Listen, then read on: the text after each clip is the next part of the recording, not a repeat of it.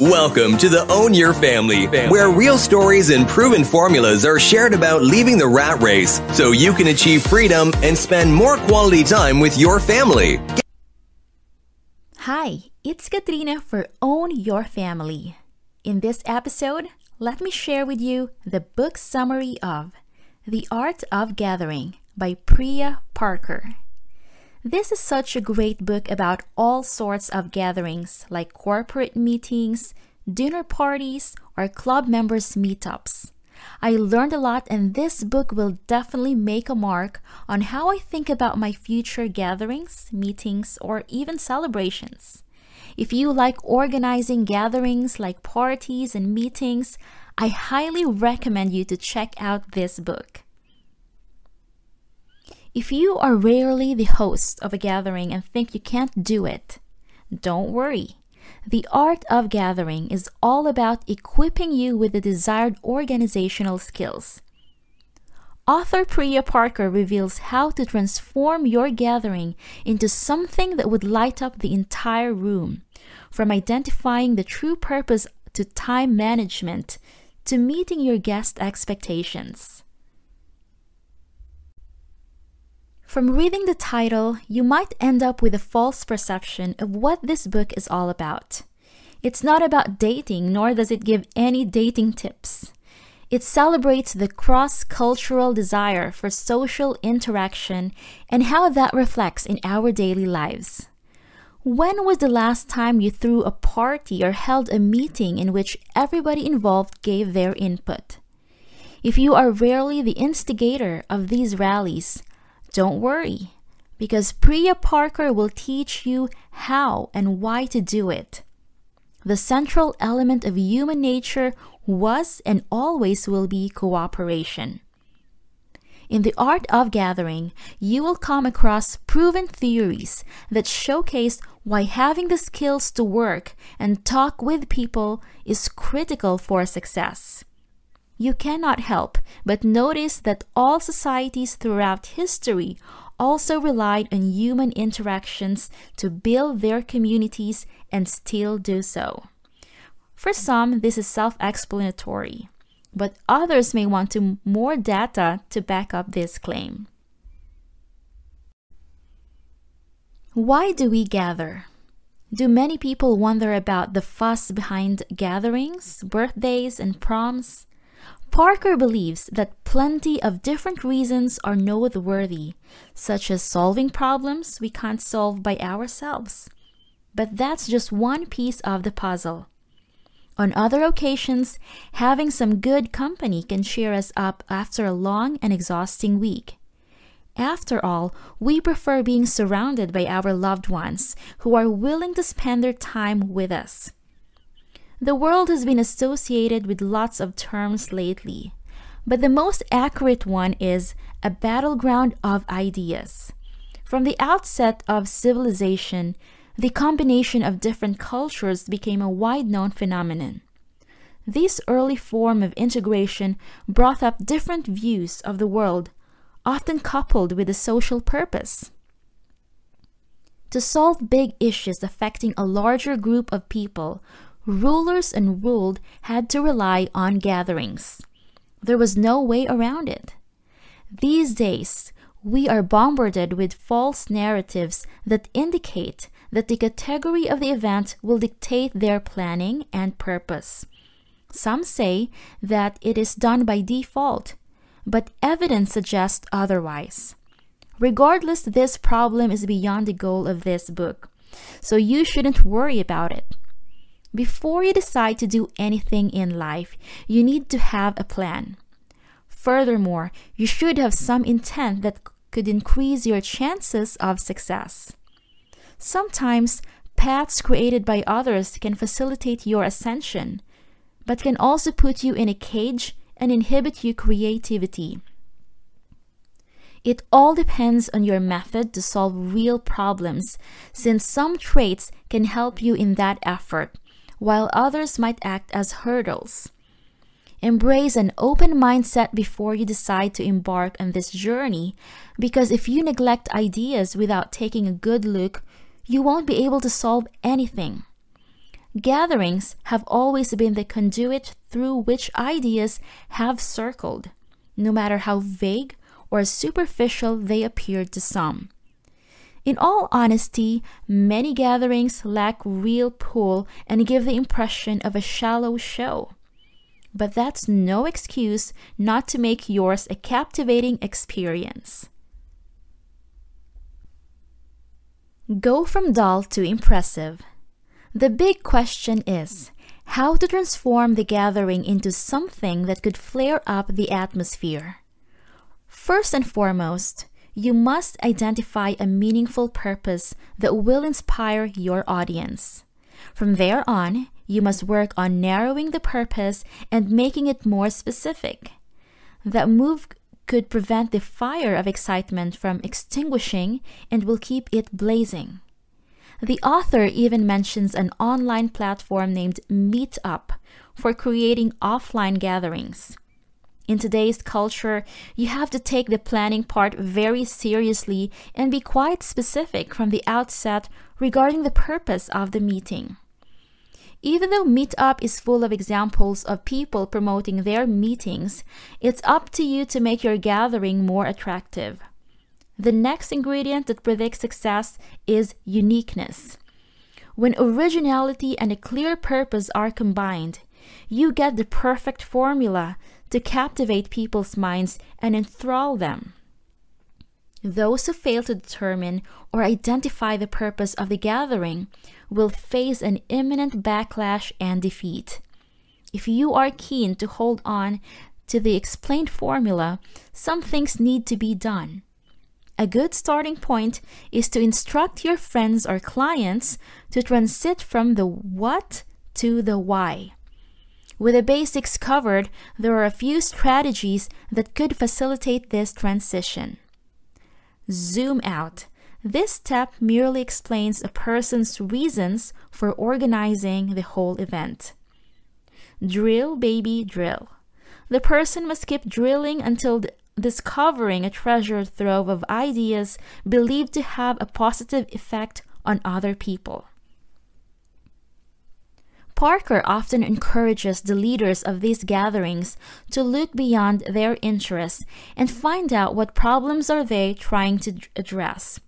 If you like to move out of the shadow of normality, it's time to turn heads over to discernible issues and give your best shot to find a potential resolution. You can use a simple method to track your progress. If the potential solution is linked to the purpose of the gathering, you are good to go.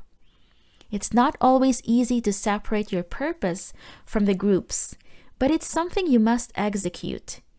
If there's no clear incentive as to why people have gathered, then it's up to you to backpedal a bit and find the missing link. Time is a scarce resource. Never forget that you are spending people's most precious resource, which is time.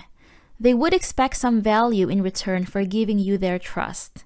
So it's best if you recheck the power of the message you intend to dispatch. If somehow you cannot highlight out the purpose of your gathering, then you should consider setting up a get-together meeting first and ask assistance from the concerned parties to define the purpose of the big reunion. If that's not a feasible solution, then don't waste people's time to begin with. Purpose is your bouncer.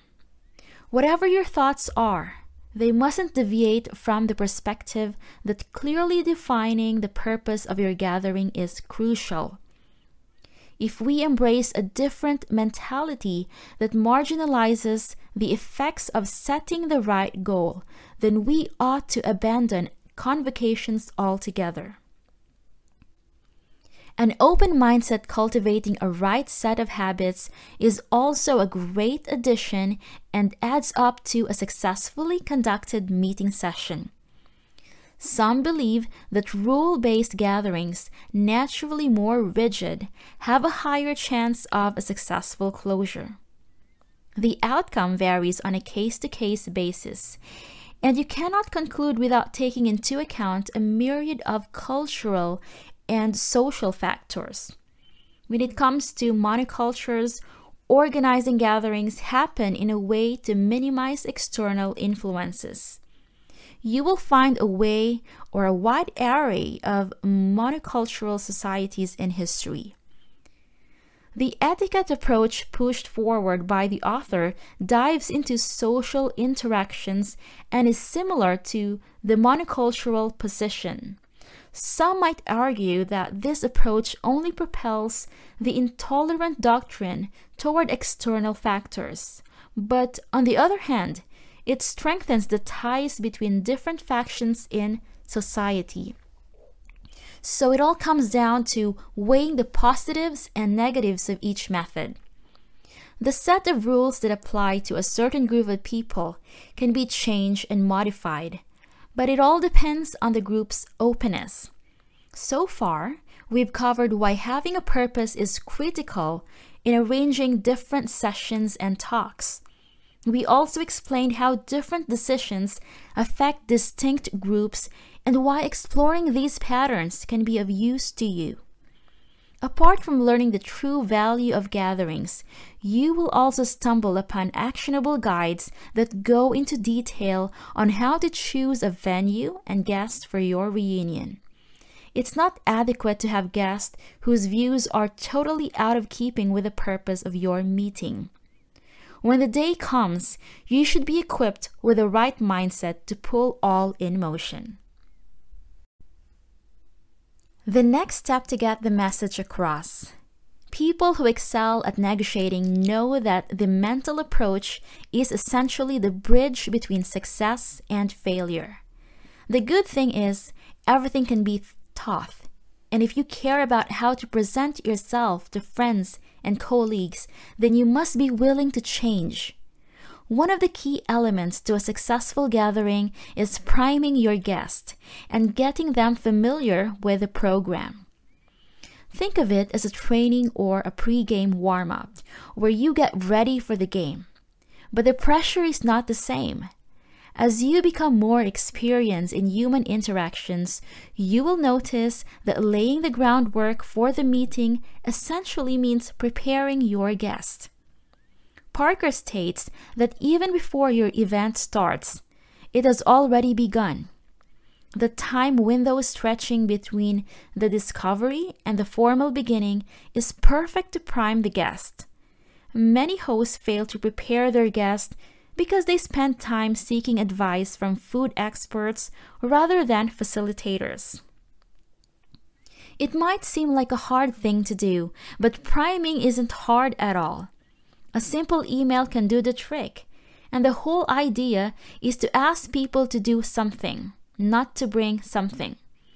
Before you decide to go ahead with this tip, have your eyes set on an end goal. The problems arise when we decide to rummage through things rather than trying to read the people. An example of this is people pondering over the color of the invitation and spending little to no time on the intention of the meeting and on the guest expectations. Correctly naming your gathering is critical as well because it builds the right perception about the event. The name for the gathering shows the reason and is directly linked to the end goal. Perhaps you are hosting a brainstorming session for you to discuss new strategies with the team, or perhaps a farewell event. They are different and must be arranged differently. There's also another overlooked element critical to a successful gathering ushering. For some, this may seem excessive, but no one is asking you to carry your guests on your back to the right table or room. It's simply a way to ease the transition from crossing the threshold to being a proactive guest. Some of the guests are sleepier, while others can go on 4 ages.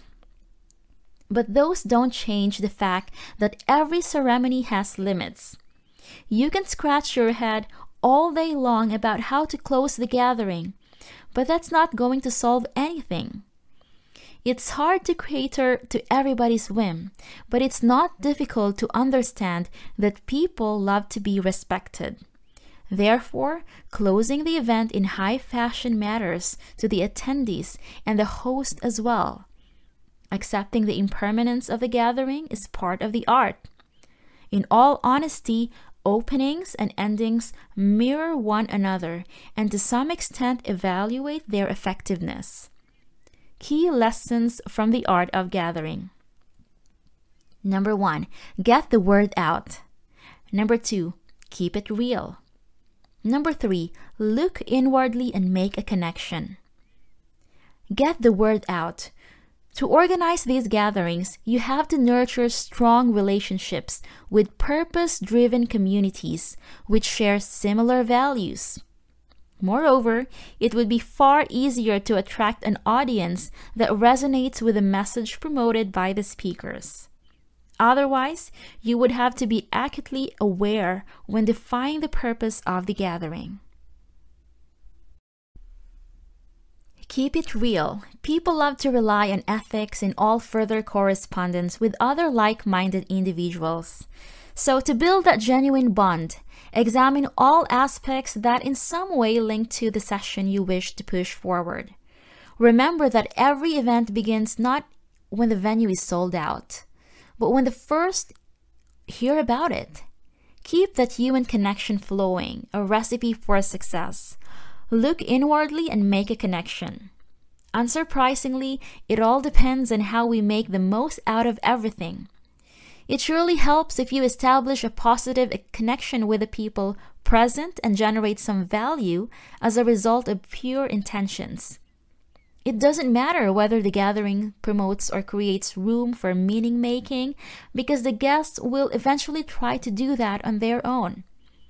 The gatherer should eventually usher them to some collective goal undertaking procedure. The art of gathering quotes. Your opening needs to be a kind of pleasant shock therapy.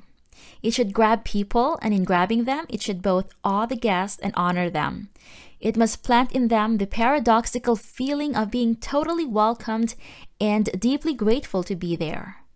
Gatherings that are willing to be alienating have a better chance to dazzle. In a group, if everybody thinks about the other person's needs, everyone's needs are fulfilled in the end. But if you only think about yourself, you are breaking that contract. Remember that it's hard to build a movement if you don't know who's in it. Looking back is just one aspect of turning inward, though. Another is connecting the tribe one last time. To have an affirming moment of recalling not what we did here, but who we were here. Thanks for listening. Join our online family by signing up for your free account at www.ownyourfamily.com and begin your journey to freedom. Want to get there faster?